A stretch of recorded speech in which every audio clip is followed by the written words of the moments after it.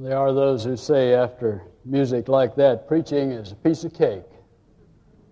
Thank you. The father of a friend of mine is 92 years of age. My friend recently asked his 92-year-old father, "Dad, how have you managed to adjust to the tremendous number of changes this country, this culture has undergone in 92 years. His father's answer was clear and succinct. He said, "Son, always be careful and don't hang around with old people." I believe there's a lot of wisdom in that response. We don't have much choice about growing older. If you haven't gotten your AARP card yet, it's in the mail. We don't have much choice about growing older, but we do have something to say about getting old. When you study the Scriptures and get hold of God's vision for older adults, you begin to understand right off that God doesn't expect His people to get old.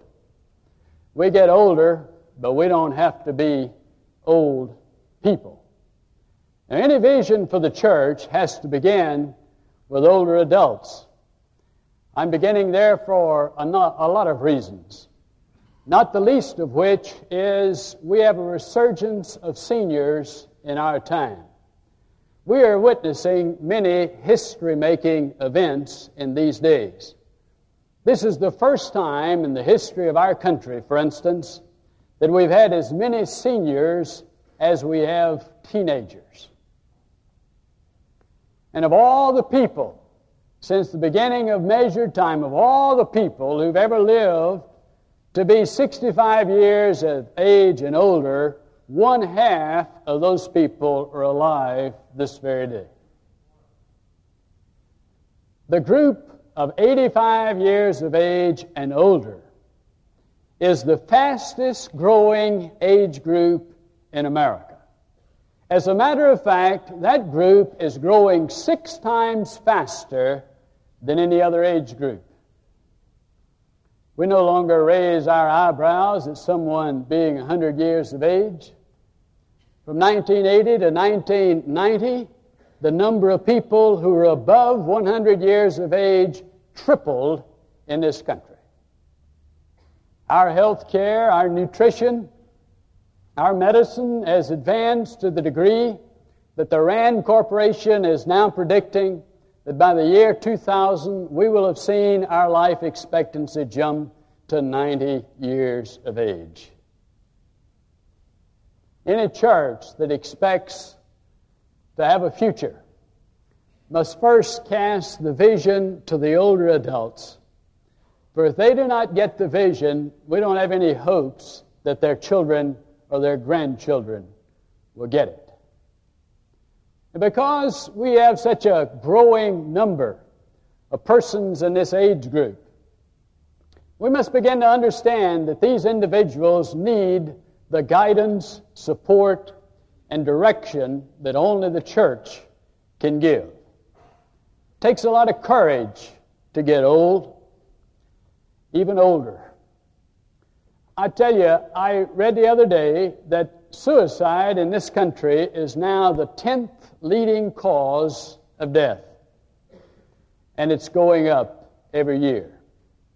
The feeling of despair that brings one to the point of such desperation that one takes one's life. There's a lot of loss in retirement years. Think about it for a moment. As one gets older, one loses one's parents. Many times, one loses one's mate. Statistics show that at least half of us will grow old alone. One loses siblings. One loses all the social contacts that one enjoyed during the time of one's working career. And oftentimes when seniors give up that job, they experience the loss of income, the loss of purchasing power. And the longer they live, the more inflation erodes those savings so that that purchasing power continues to erode. More than that, they are experiencing the diminishment of physical strength.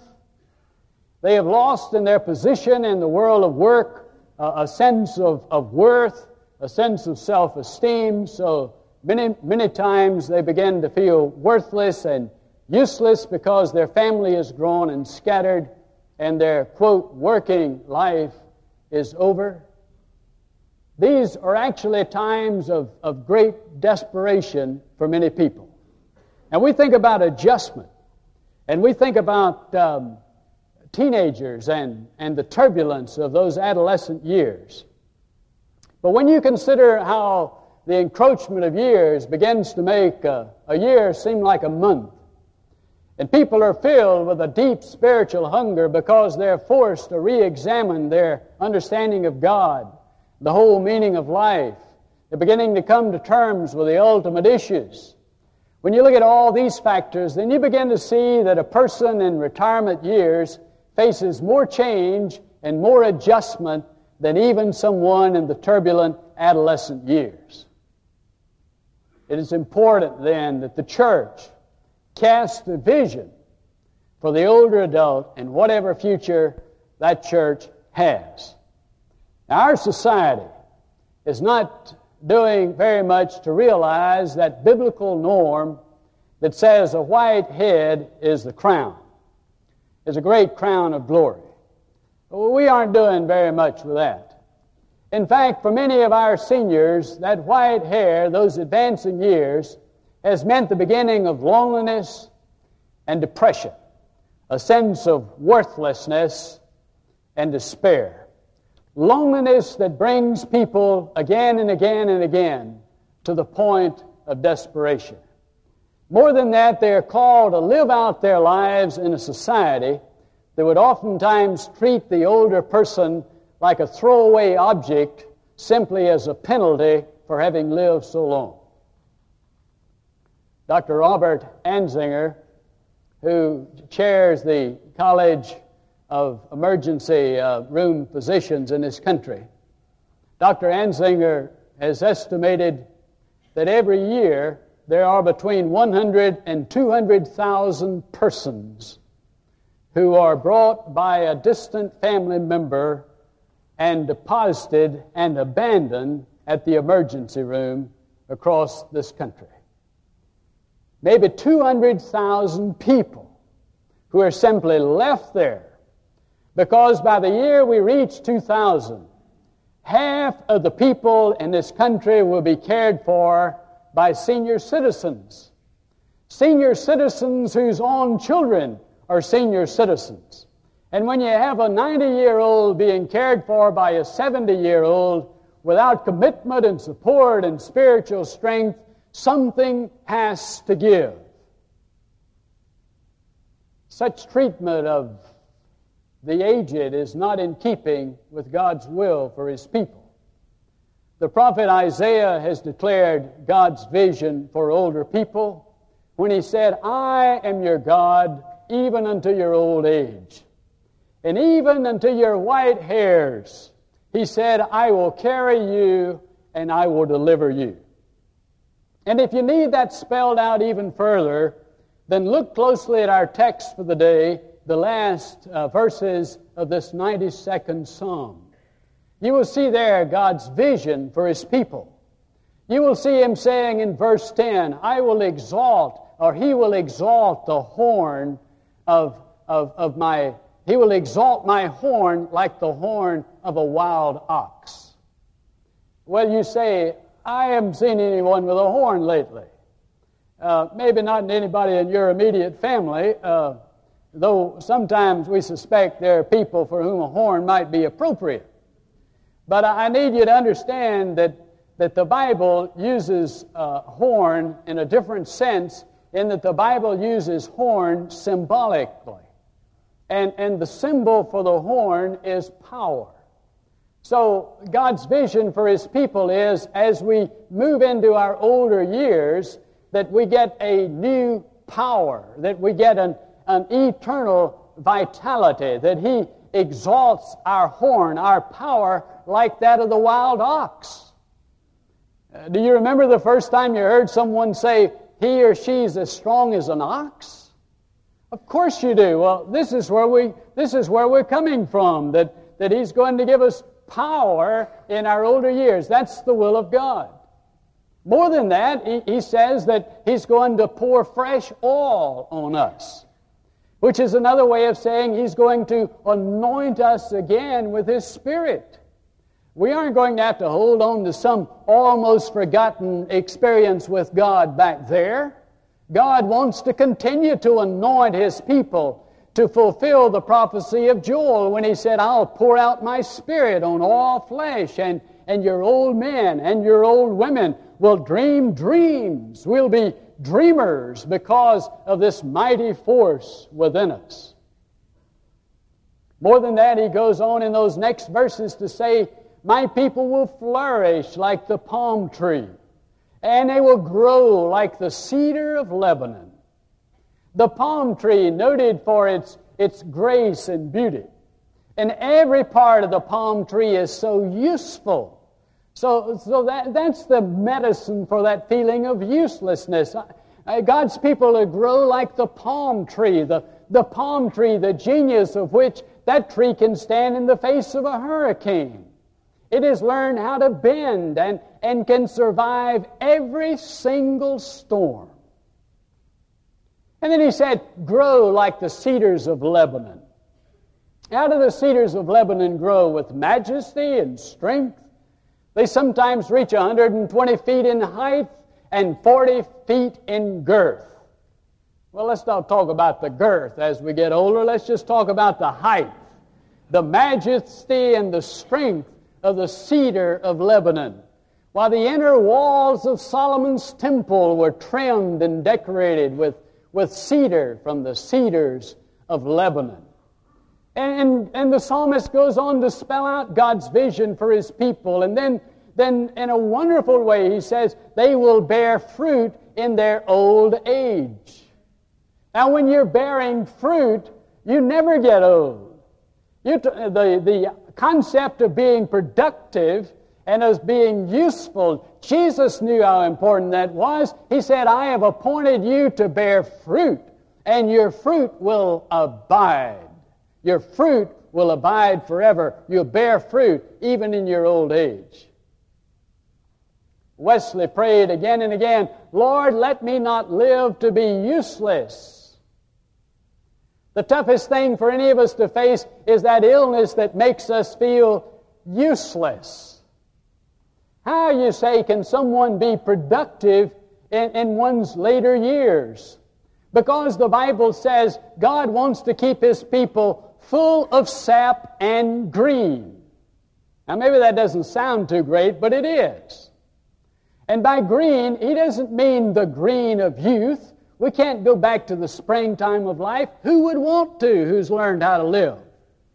We can't go back to the green of life. He isn't talking about perpetual youth. He's talking about the freshness of age. The freshness of age. Like Moses was fresh. They said about Moses, his eye hasn't dimmed. His natural force hasn't abated. He was more than 100 years of age. Why, he was rich in memories. He was long on understanding. He was mature in wisdom. What a man! What can God do with people like that?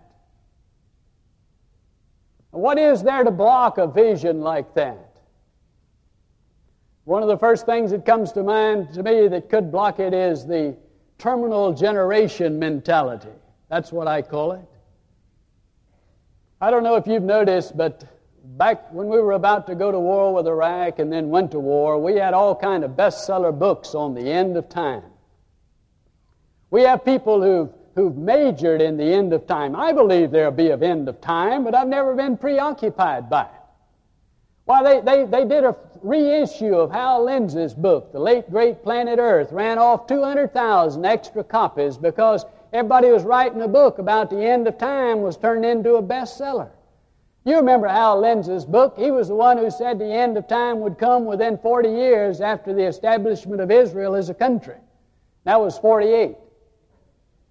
And so as he came up to 88, he refigured and said he had miscalculated. He should have figured from the unification of Jerusalem in 1967, so he got 19 more years. And we don't mind if people want to be preoccupied with that. We don't quarrel with people about that. But the danger is that if you get preoccupied with the thoughts of the end, then you lose the big picture. You don't have a vision anymore. What if God decides to wait 2,000 more years?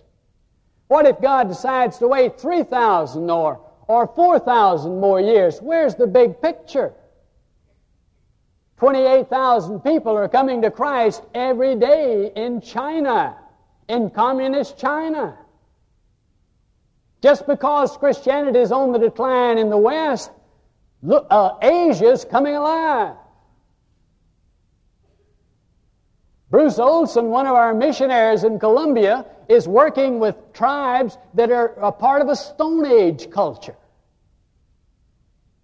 There are 2,500,000,000 people who have never heard the name of Jesus Christ. And the last thing on earth we want to do is stand before the judgment throne of God one day and have God ask us, why did you want to leave so early? Why did you want to cut out when there was so much work to be done? Now, what if our forebears had had a terminal generation attitude that theirs was the last generation? What if they had? We worship in a building that has housed this church. The church is not a building. We worship in a building that has housed this church for 81 years. This is the fourth building that has housed the church called First Methodist. What if when they built that first building down at the other location, what if they had said, this is it? This is the ultimate expression. This is as good as it can get. This is the best. We'll have to make do with what we have here because it don't get any better than this. What if they had said that at the end of the second or the third? We wouldn't be here. But they never permitted themselves to fall into the terminal generation mentality. Nor can we. We have a vision for this church. It begins with older adults. It begins with those who, as it says in verse 13, have been planted in the house of the Lord. Now, if God wants to plant older adults in the house of the Lord, then the house of the Lord ought to be set up to deal with older adults. I, therefore, dream of a day when older adults can drive to this church in absolute security. When they can drive past a uniformed guard into a covered shelter and know they can walk into the church under a shelter. I don't believe it's anywhere written in stone that in order to worship with the people of First Methodist, you got to get wet on a rainy Sunday. I don't think anywhere I don't find that written in the Bible. Nor do I think people who sit in wheelchairs in our services and want to go to Sunday school should have to go outside to get inside or else have someone big enough and strong enough to carry them downstairs. I believe we should encourage independence and strength in people as long as they live.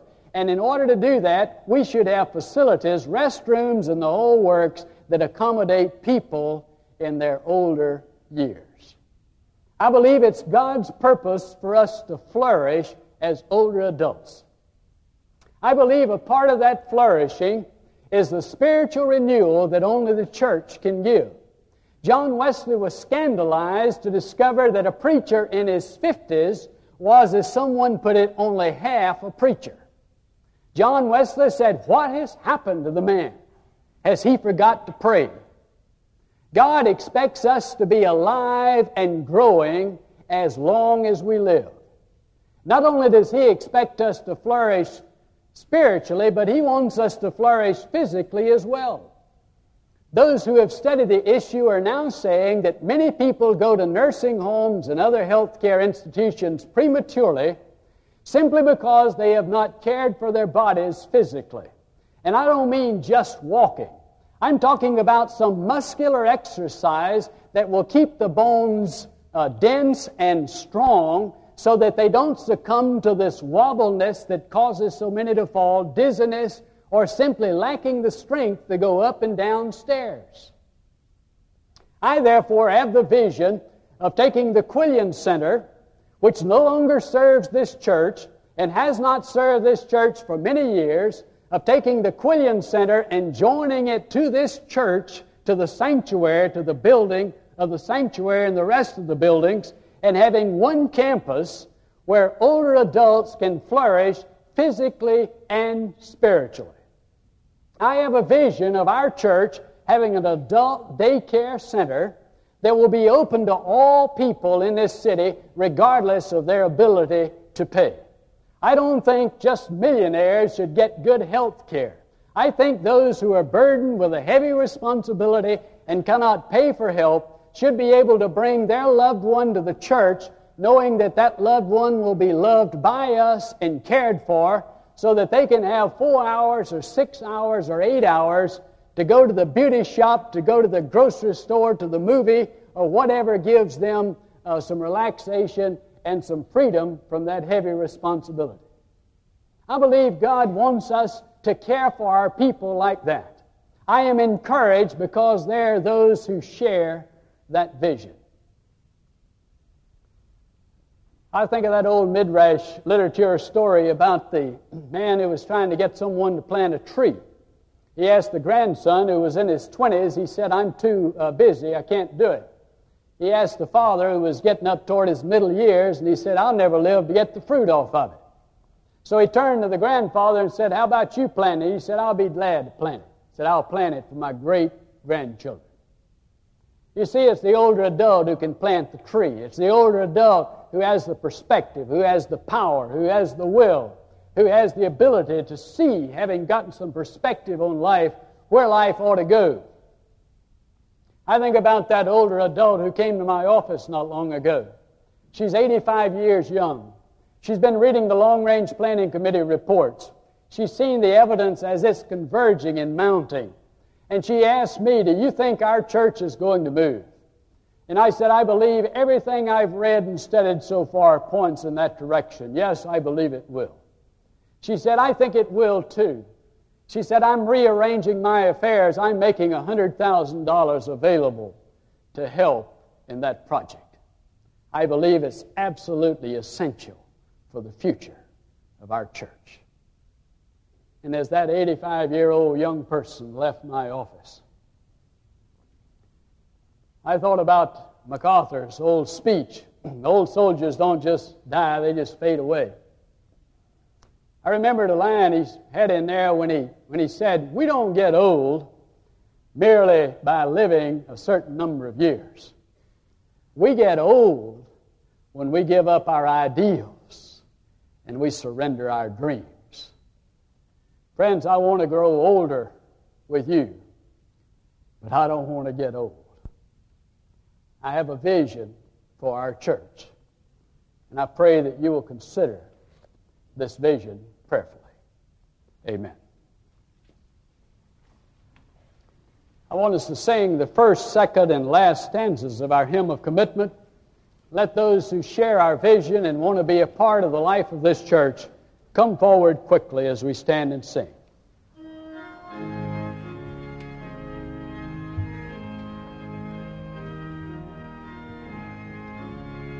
Good morning. It's so good to be back with you, and thank you for joining us. We'd love to have you come and be a part of the vision and future of this church. Please let us know if we can help you. God bless you.